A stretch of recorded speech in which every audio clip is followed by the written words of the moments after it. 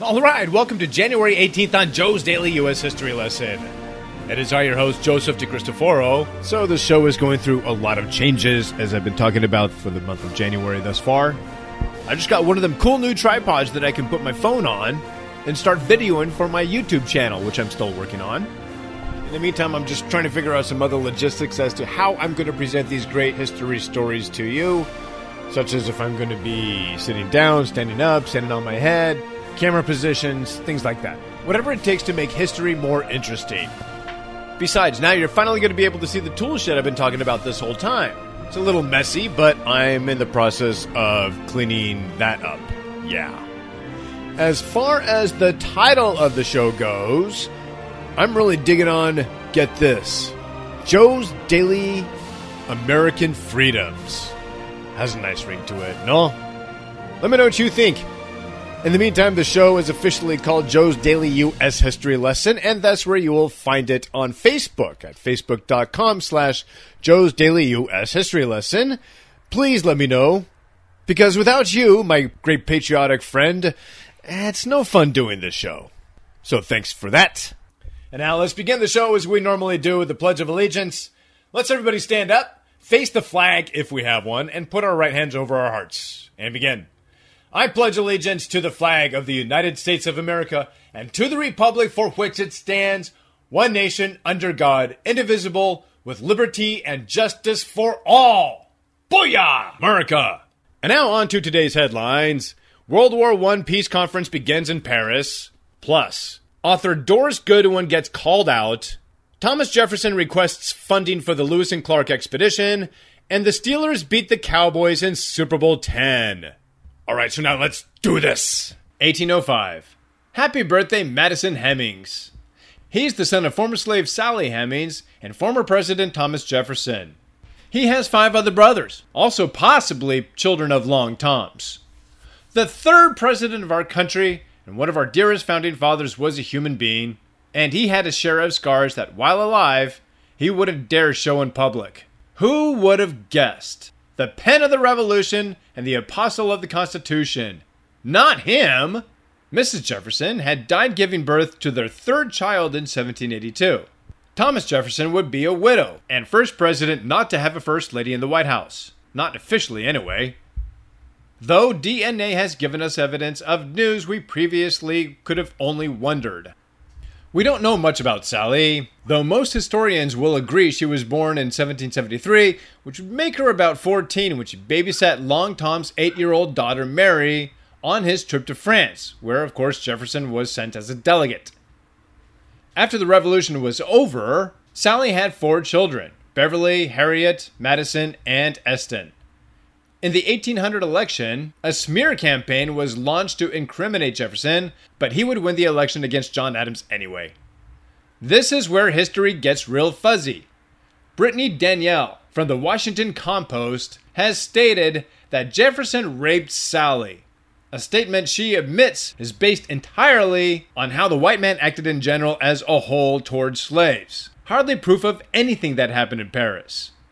On the flip side, Bill O'Reilly has been accused of falsely romanticizing the relationship between Long Tom and Sally, suggesting that those slaves were somehow lucky to be working on a prosperous project like Jefferson's home at Monticello. Sally was light-skinned, and her kids could pass for white. Madison grew up at Monticello and was freed as a slave by Jefferson after Jefferson died. He was one of over 600 slaves that in fact was freed by Jefferson. In 1822, Beverly and Harriet quote-unquote escaped from the luxurious Monticello, moved to D.C., and blend easily into a white society with a light skin complexion. Madison would marry another mixed-race ancestry freed slave named Mary McCoy, with whom he would several years later find an all-black community in Pike County, Ohio. But by then, tensions about slavery were coming to a boil in the U.S., North and South. Madison and his brother Eston would move to Wisconsin and again easily blend into the white community, with their sons fighting for the Union Army during the Civil War. Finally, in 1873, Madison Hemings came out with the truth and explained in an Ohio newspaper interview, quote, I was named Madison by the wife of James Madison, who was afterwards President of the United States. Mrs. Madison happened to be at Monticello at the time of my birth and begged privilege of naming me, promising my mother a fine present for the honor. She consented, and Mrs. Madison dubbed me by the name I now acknowledge. But, like many promises of white folks to the slaves, she never gave my mother anything. Unquote. The question that is debated: did Thomas Jefferson have a love affair, or did he rape Sally repeatedly? Why didn't he free her as a slave? Could it be most likely that she would have chosen to stay at the only home she had ever known at Monticello? There has never been a hint that Thomas Jefferson was a rapist. The only thing that Jefferson's illegit son Madison ever said was that Tom was his dad. 2010, Johnny Collinson becomes the youngest man to ever climb the 7 summits. At least according to the Guinness Book of World Records anyway. Jordan Romero at 13 years old did it too, but I'll get to him in a minute. So why did Johnny climb this? Because, as he puts it, quote, I want to live life instead of watching it on TV, unquote. Most kids his age are thinking about applying for college and junior prom.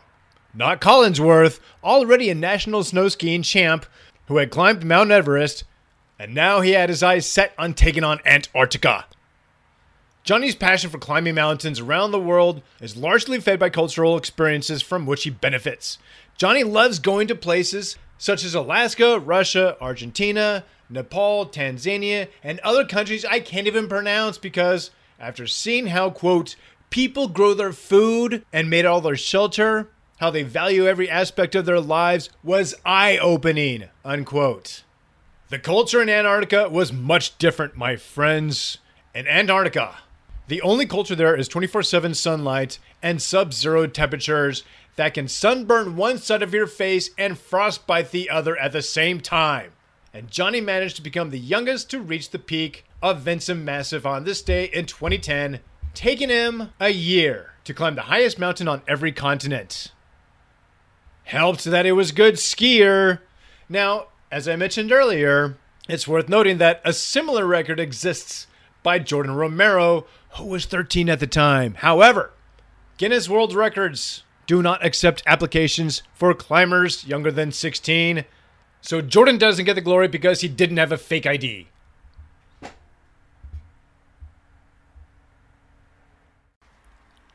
(2014) Chris and Mary Fagan become the fastest married couple to travel to the South Pole from the Ron Ice Shelf. Unassisted, unsupported. That's a cold journey. They said some days it got so cold they didn't want to stop to eat, so they kept going. Looks like it paid off. The Fagans left the Ron Ice Shelf on December 2nd, 2013, and after an incredible 48 days, they covered 553 miles, averaging 11.5 miles per day. I mean, my wife sometimes chases me around the neighborhood. That probably equates to that same mileage, but that's a different story entirely. It's not as cold in San Diego as it is in the South Pole. The Fagans were rewarded in the South Pole at the ANI camp where it's heated and they had access to yummy 4-star meals. I bet they were delicious.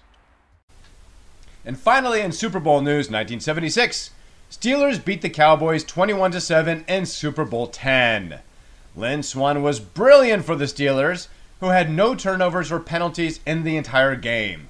Swann would be the MVP and racked up 161 yards and a touchdown. And so that, my friends, is going to wrap it up for January 18th on Joe's Daily U.S. History Lesson.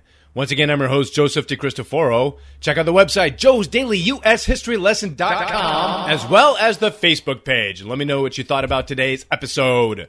For instance, what about that story with the Fagans? Let's see, it's January. Let's find the coldest place on the planet.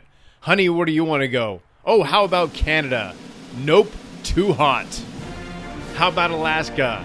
In January? Way too hot. Yeah, let's do the South Pole. No thanks, I'll sleep in with my pillow. Or what about Lynn Swann? First of all, lest ye think that the name Lynn is reserved for girls only, I wouldn't tell that to the former wide receiver of the Pittsburgh Steelers. Another fascinating note about Lynn was that he was a politician as well, yes. He actually ran for governor of Pennsylvania as a Republican in 2006. Cool. So yeah, let me know what your take is. And while you're on the website, you can also take a shot at some of the multiple choice quizzes, so good luck with those. Be sure to check out tomorrow's program. I'll talk about Tokyo Rose, a lighting system using overhead wires, the tin can, and board game Scrabble.